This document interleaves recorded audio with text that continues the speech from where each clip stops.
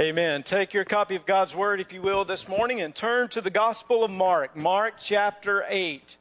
Mark chapter 8. We'll focus on verses 27 through 31 this morning as we study God's Word, as we look at it collectively together. Hey, I have a confession to make. I guess it's a good time around Christmas to make certain confessions. It's a good time to kind of take evaluation of your life, maybe even think about the year past and the things that are going on. So I'll go ahead and make a confession to you this morning. I watch too much cable news. Now, I don't know if any of you all have this problem or not, but I can just dwell on certain stations. I mean, they are like my favorites, right? Ladies, I see some of you like nudging your husbands right now, the way it is around your house. I was getting ready for this morning, obviously, and this week I'd kind of had a couple days where I could go hunting, and a friend of mine introduced me to the National Geographic Wildlife Channel. Have you ever seen any of that on DirecTV? It's like 283. You ever looked at it before? I had never seen it before. I'll be honest with you, I'd never seen it before, but it was like Big Cat Week. And I was watching all these different things like the jaguars and the lions and all this, and I came home and, I couldn't get enough of it last night. I was trying to find it, see if I could watch a little bit of that this morning. I turned it on, and I was watching. Rhett came in, and he was like, "Oh, yeah, this is cool. It's lion versus man." I said, "See, this is good stuff." Leslie was looking at it like, "Hey, I don't care. As long as it's not on Fox News, I'm okay with this right now." I watch too much CNN. I watch too much Fox News. I watch so many of these things. And we're saturated with news today, aren't we? I mean, it doesn't matter where you go, you're going to get inundated with the news of the day. I mean, you can be in your car, you can hear the radio, you can stream it off of your devices. Look, some of us have those little updates on our phones that just automatically feed us the news and tell us what's happening. We see it all around us. And I will again admit that when I watch too much of this, oftentimes I feel my spirit just a little disheartened. When I see the news that I see around me, when I see the things that are going on, and when I see the different stations, and listen, how you hear the different opinions of different individuals, you begin perhaps to sink in your spirit just some. I think it does impact us. But this is the great word of Christmas. And that is that when we come to Christmas, we're not celebrating bad news. We're not celebrating, fake news. We're celebrating true good news in Jesus Christ. And you don't miss that. You don't miss that this season we are about rejoicing. We are about celebrating because of Jesus Christ. Because I want you to hear this so clearly today.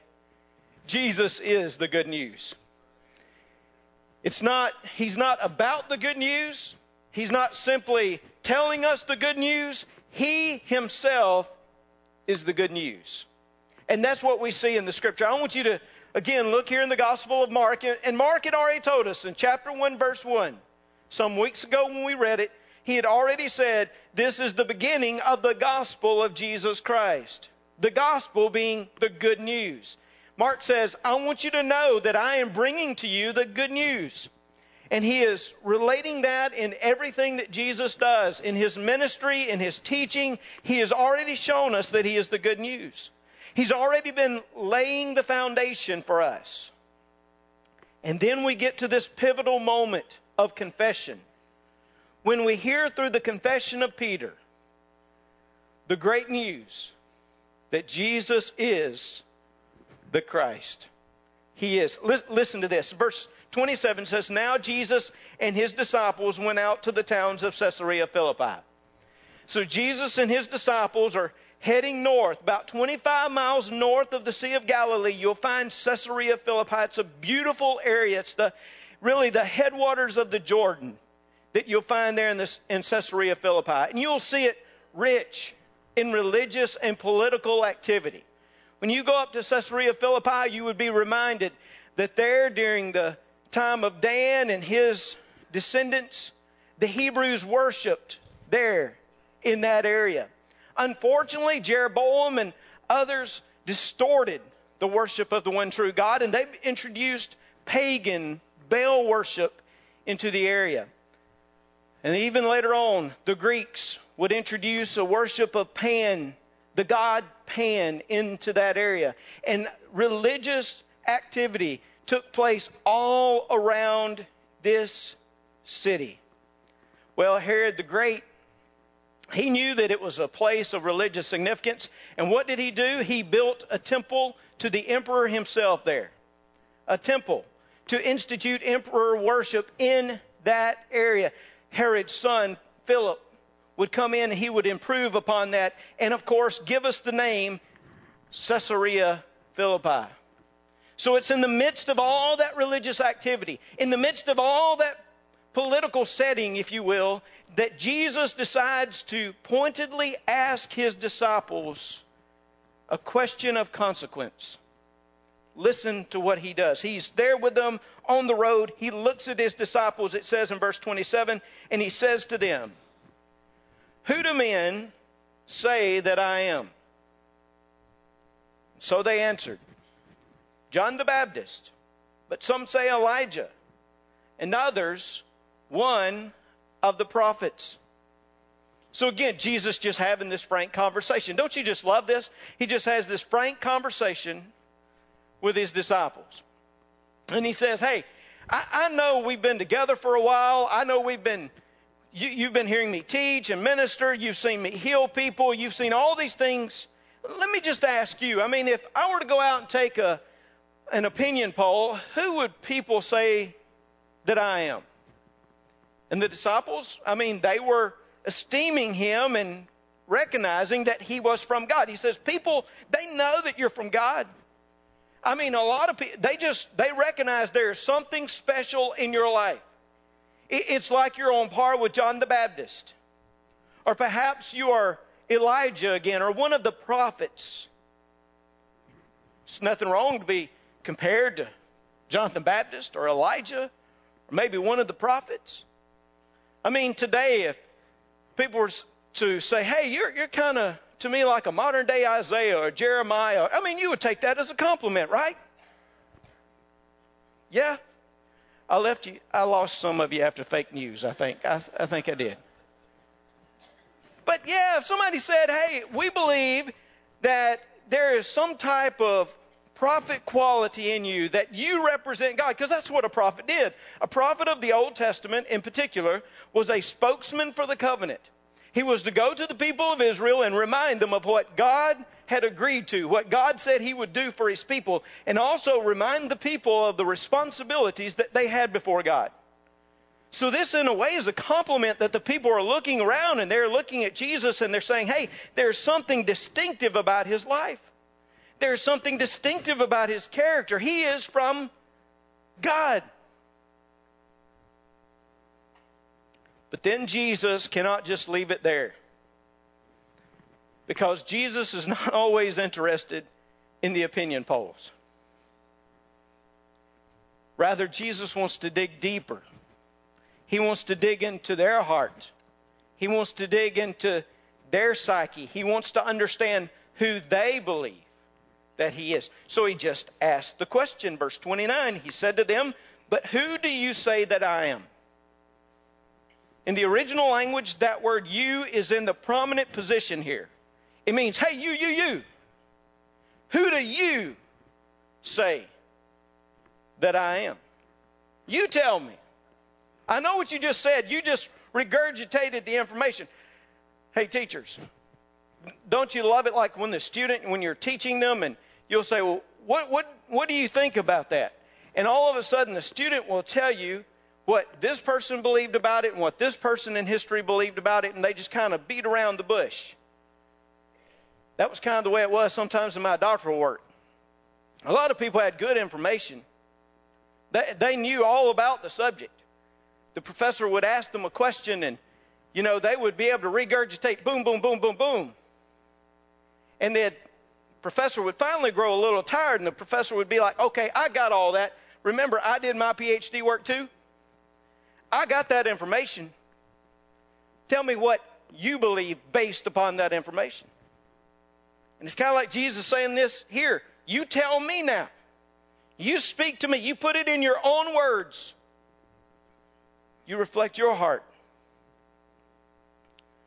Peter answered. No surprise, right?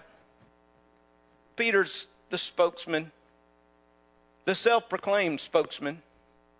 Peter's always the one who seems to offer the explanation, or always the first to bring some type of answer. He answered, and he said to him, "You are the Christ." You are the Christ. Matthew tells us, says you are the Christ, the Son of the living God. You are the Son of God. You're the Christ. What a wonderful confession. What a confession for Peter to make. And we know, again, based upon Matthew's account of this, that the Holy Spirit gave Peter this insight. Remember, Jesus will look at Peter and he'll say to him, "Hey, just know that flesh and blood did not reveal that to you." Why did he do that? Because Peter, he was just filled with this stinking pride. I'm sorry to use that word. I used it Wednesday night, and some of the people looked at me like, you used the word stinking in such an address? Yes, I did. Because sometimes our pride just stinks. Actually, it always stinks before God. So what did Jesus say? Jesus said, "Hey, just know you didn't do that on your own. The Holy Spirit revealed that to you. My Father has revealed that to you." The Spirit of God, with the Father's illumination, had given Peter this great confession. And what's in this confession? What would be the good news? The good news is that Jesus came and that Jesus was the Christ. Jesus was the Messiah. This would be incredible news. It's so hard for us, I think, sometimes to go back and to place ourselves in that first century world, especially in that Jewish context. I think it is so difficult for us to even think about how they were taught about the Messiah that would come, the Christ that would come. Remember, the Greek is Christ, the Hebrew is Messiah, both in the same, they mean the anointed one, this king that would come one day. They were so looking forward to it. They would teach their children. They would tell their families about the hope of the Christ, the hope of the Messiah. For thousands of years, the Messiah, the Christ, had been prophesied. I believe you can go all the way back to Genesis chapter 3. The proto-gospel, some people call it. The first of the good news. You remember Genesis 3? Oh yeah, we had made a mess. We try to steer away from that chapter, don't we? It's not the best. Actually, it's one of the lowest moments in human history. Where Adam gives in to sin itself. And we remember the consequences that come to Adam, to Eve, and even to the serpent.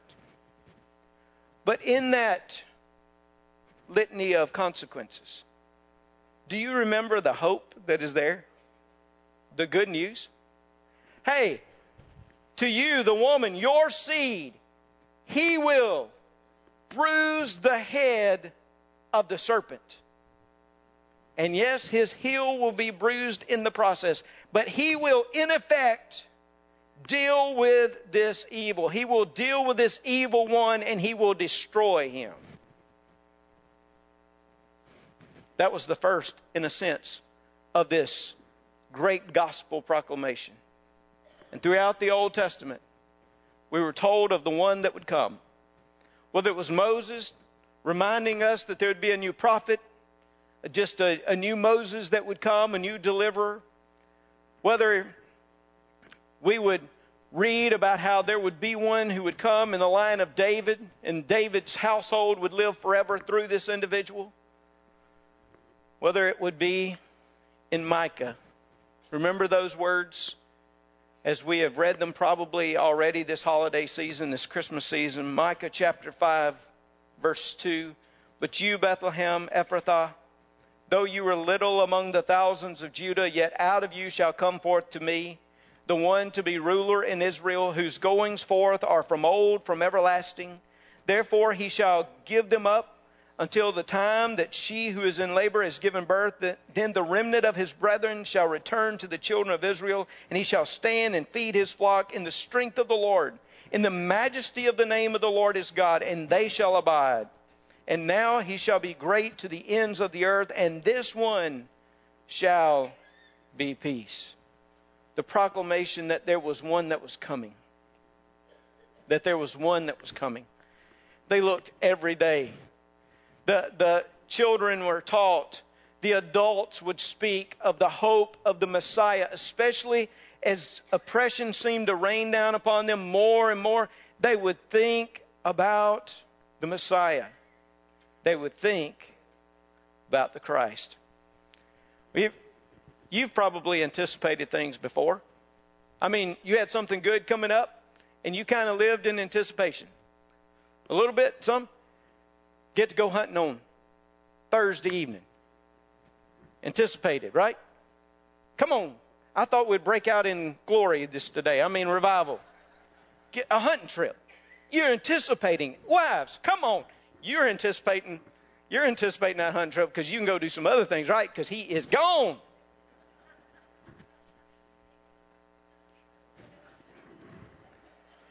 Anticipation. Maybe it's a trip coming up. You going to Disney World. You got the calendar. You're knocking it down. You know you're going to get to go. Many other trips. You're anticipating certain things. You get excited about those. End of school. Where are my students? End of school. Amen. I heard you, David. Right there, bro. And you know what? If some of the teachers, principals weren't sitting in close proximity, you would have seen them shout right then, I promise you. I live with one, and it is time to be out, and we're anticipating the end of school. Well, and of course, Christmas. We're in that season. I mean, the things that we anticipate Christmas. I tried to think back through this about the anticipation I had, especially when I was younger. I loved Christmas. Yes, I loved it because I was out of school. Yes, I did love it for that reason. But also I loved it just because it seemed like it was a great spirit around. It was wonderful. You went to church and they'd sing the carols. And I enjoyed that. I enjoyed going and worshiping. Even as a young child, I did. I loved being able to gather with the family. You know, my family always kind of gathered together on Christmas Eve night.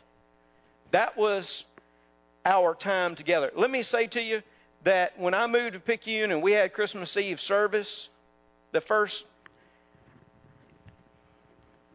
you ever told Mama you're not coming home for Christmas Eve?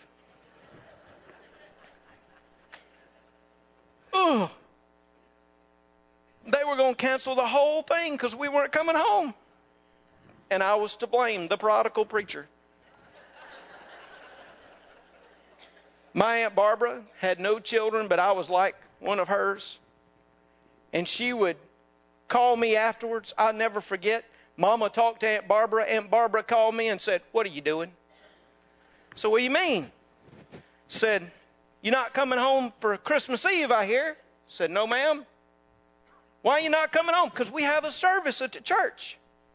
We have Christmas Eve service." "And so?" "Well, I'm the new pastor. I got to be here for this service." I was listening to Dr. Charles Stanley the other day. Reggie, do you know Dr. Stanley? Well, I don't know him personally, but I know who you're talking about. You know what he said the other day? Because you believe he's a man of God, don't you? Yeah, he's a man of God. And you heard what he said. I must not have heard that message. Where are you trying to get to? Dr. Stanley said the other day that the family was instituted before the church was instituted. Genesis, go back and read it. And if you want to be biblical, the family would come first in your life over the church. I just surrendered. I'm just telling you. Aunt Barbara and Mama coming against me, I just surrendered. I didn't go home that day, but I did surrender. Just said I couldn't have those conversations. But, you know, there was something about the family gathering together. And it was neat. Listen, when I was younger, that was about the only time that all of us came together. And I would anticipate it. I would go and, you know, it was just a little house at my granny's house, and we had gifts. We would pass out to everybody. I got to pass out the gifts to everybody. I was like the youngest of the grandchildren at the time. My little sister came along later, but she wasn't reliable for much, still not. And anyway, we just kind of like, I would pass it out, and it was great. It was great. I felt like I was part of the family. I love that. Hey, waking up on Sunday, on Christmas morning, we would wake up, and I would immediately run to our den, which was, it was at the farthest part of the house from my bedroom. I would run through, and I remember coming around that door frame and seeing the stuff that had been put there around that Christmas tree. Man, I loved Christmas. I anticipated it. There's a part of me that still, one of my boys this morning said, next week, Christmas Eve. Christmas. It's a great moment, great time to anticipate things. Some of you can probably identify with, especially those early years that I had, where I just looked forward to Christmas. But if you were to take that anticipation and multiply it exponentially, you would never get to the excitement, the hope, and the anticipation that the Jewish people had for their Christ, their Messiah. He would come. That he would come. So listen to this again. Peter, the spokesman for the disciples, he says, you are the Christ. You are the one. Yes, there are all kinds of other opinions out there. I know that we're in Caesarea Philippi, where everything seems to have happened and been worshipped here in this area. But I want you to know that we believe that you are the Christ. You're the one that we've waited for. You're the one that our grandparents talked about. You are the Messiah. And that's good news. It is the good news that the angels declared when they said, do not be afraid, for behold, I bring you good tidings of great joy, which will be to all people. For there is born to you this day in the city of David a Savior, who is Christ the Lord. It was the announcement, that heavenly host, those heavenly anchors who spoke the news of Jesus' birth, that this was the good news that the Christ had come. Jesus fulfilled, in one sense, the expectation of the Christ Messiah, because he was the Christ Messiah. And he brings us great joy because of that. He is still the Christ and the Messiah today. He is still the one that was promised. He is still the one that will bring deliverance. But get this. Well, Jesus was the Christ, and yes, he fulfilled that ministry, that person. He also disappointed some of their expectations. I just told you, in some sense, he fulfilled it. He did, because he was the Christ. But in other ways, he disappointed. But this is what I love. God can take our disappointments and he can bring good news out of them. What do you mean by this? Look at verse 31. Well, verse 30, he had told no one to speak about that at that moment, remember? His time had not come for the passion, for the suffering. But look at this, verse 31. And he began to teach them that the Son of Man must suffer many things and be rejected by the elders and chief priests and scribes and be killed. And after 3 days, rise again. So all of a sudden, after he has accepted this confession of faith that he is the Christ, he begins telling them that he's going to suffer, he's going to be rejected, he's going to die. Whoa, whoa, whoa, whoa, whoa. Good news is the Christ is here, the Messiah. He's going to deliver us. But you just said you're about to suffer, be rejected, die. Whoa, this is not the expectation we had of the Messiah. This is not fitting what we had envisioned. You don't believe me? Even this Peter, who had made such a great confession, in verse 32, pulls Jesus aside to talk to him about what he's saying. Kind of to correct him, you know? Can you see it? Like Jesus out there telling and it's like Peter comes, hey, Jesus, I think we need to have a talk just a minute. Do you mind come over? Just come over here just a minute. You know that stuff you say? I wouldn't say that stuff. You know, and come on. That's not going to happen. You are the Messiah. Remember? You're the Christ. You're not going to die. You're going to deliver us. Remember what the Scripture teaches us? I mean, we're told that you're the deliverer. And we've been looking forward to you for so long.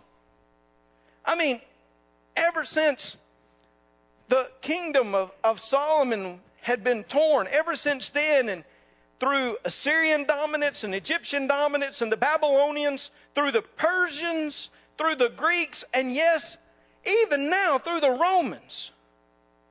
We've been looking forward to a king that would come and deliver us from this oppression. We want a military warrior, a military leader. Don't be out there telling people you're going to die. Jesus looks at him and says, have I called you Satan lately? Because, Satan, you need to get behind me. You need to get out of my face. Because he disappointed their expectations of Messiah. For while everyone anticipated the great Messiah to come, most all of them had this concept of the Messiah, the concept of a king, warrior, who would come and throw off all of these earthly dominations and lead the people of Israel back to the glory days of Solomon, or even before the King David. That's what they had envisioned. Well, that sounds like bad news. I mean, how could you make good news out of this? Because we've read the rest of Mark. Because we've read the rest of the New Testament. Because so many of us in this place, because we've accepted the good news. And we know that this is good. It may seem disappointing to Peter. It may not seem like God could bring good out of this, but we know better. We know that we had a greater need than earthly dominations. We were spiritually dominated. We were spiritually enslaved. Friends, I'm not speaking against my fellow brothers in any way or whatever, because yes, I do believe we should be salt and light of the world, and we ought to be involved in the civic processes, and we need to do all those kinds of things. Hear me say that clearly, but let me say to you, our enemy is not flesh and blood. We are not here to gain kingdoms on this earth. We are not here to promote our own candidates or our own. That's not the ultimate purpose. If that had been the purpose, Jesus would have just come back and he would have fulfilled their own expectations, and he would have been that great mighty warrior king who had led Israel into the glory that she so desired. That was not our greatest need. Our greatest need was salvation and forgiveness and life. And that is the reason the Messiah came, to suffer, to be rejected, to be killed. I've read it to you before in many different settings. Dr. Chuck Swindoll, one of my favorite writers, penned it this way. He said, if our greatest need had been information, God would have sent us an educator. If our greatest need had been technology, God would have sent us a scientist. If our greatest need had been money, God would have sent us an economist. If our greatest need had been pleasure, yes, God would have sent us an entertainer. But our greatest need was forgiveness. So God sent us a Savior. That's the type of Christ. That's the type of King. That is the type of Messiah that has come for us. And that is good news. Because the Scripture says, yes, He died for us. We understand that on the cross of Calvary, He paid the debt that you and I could never pay. All of us have sinned and come short of our glory, or His glory, that is. All of us have done that. But what Jesus did is fulfill every requirement of the Father on the cross, every requirement of the sacrifice, so that you and I would not have to pay the penalty of death, that we would not be eternally separated from the Father, but that we could have life in Him. And He punctuated that life of the Messiah through the resurrection, to let us know that we have the power of forgiveness and salvation. I got to go to Caesarea Philippi a few years ago. I look forward to going back in March or so. And it's hard for you to see in this picture. I was trying to capture it, but the headwaters of the Jordan there at Caesarea Philippi. Of course, the rock, and that's a story for a different day as Jesus spoke to Peter about the confession. I think the confession that Jesus is the Christ is what we are founded upon. No man, no person, no, it is upon Jesus Himself and that foundation. But do you remember what He said as well about the church? In this moment, there in Matthew, what did He say? He said, the gates of hell, the gates of Hades itself, will not prevail against the church. Caesarea Philippi, this was kind of the grotto of Pan. People thought that you could go into the underworld through this cave. You could find Hades itself. I've always envisioned that if Jesus had not been standing there, He at least had this context in the background. That when Jesus looked around, it was almost like He pointed and said, and by the way, all these spiritual things that come against you, all this grief and difficulty, all the spiritual warfare, all the other things, all that is not going to prevail against you. Why? Because we are built upon the confession that Jesus is the Christ. And that through the resurrection power, He has given us life and He has given us salvation. Because Jesus took the suffering and transformed it into a life-giving mission for us. And today, we celebrate good news. Because the Messiah came. And we thank God that He disappointed the expectations of the day. Because He gave us something so much better than a warrior king. He gave us a worthy king that delivered us from our sins themselves. That's the good news. First, you have to ask yourself, though, or let Him just pose the question to you. Let Him do it. Let Him just ask you pointedly right now, who do you say that I am? Who do you say? He doesn't want to know what your grandmama said. He doesn't want to know. He doesn't want to know what the preacher said. He wants to know what you said. Who am I? He says to you. I pray that everyone in this place that's come to the conviction of Christ in their hearts and lives, everyone will have said, you are the Christ, your Son of the living God. I believe it with everything I have and trust Him in faith. It's the only way to salvation. Pray you do that.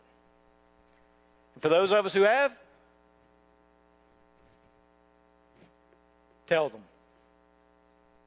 Everybody you come in contact with, you tell them that He is the good news. And you share it with them this Christmas season. Let's pray together. Father, we do praise you this morning. We thank you for sending your one and only Son for us, to provide for us, to give us the hope, to give us the assurance of salvation, forgiveness, and life itself. God, today in this place, we who are Christians, we are moved. Who are followers of you, Lord, we are moved by the good news, the great joy that you have given to us. We never deserved it, nor will we ever deserve it. But God, you loved us. You sent your Son for us. And I pray that we will shout that to the mountaintops this Christmas. Christmas is not just about the gifts. It's not just about the family time. It's not just about these other things that we love and we anticipate, but God, we know it is about a celebration of your Son, our Savior. Father, move upon the hearts of those who've never just personally committed themselves to you. Help them be saved. Those of us who are, reaffirm our commitment and help us to share your good news. In Jesus' name we pray it now. Amen. Would you stand?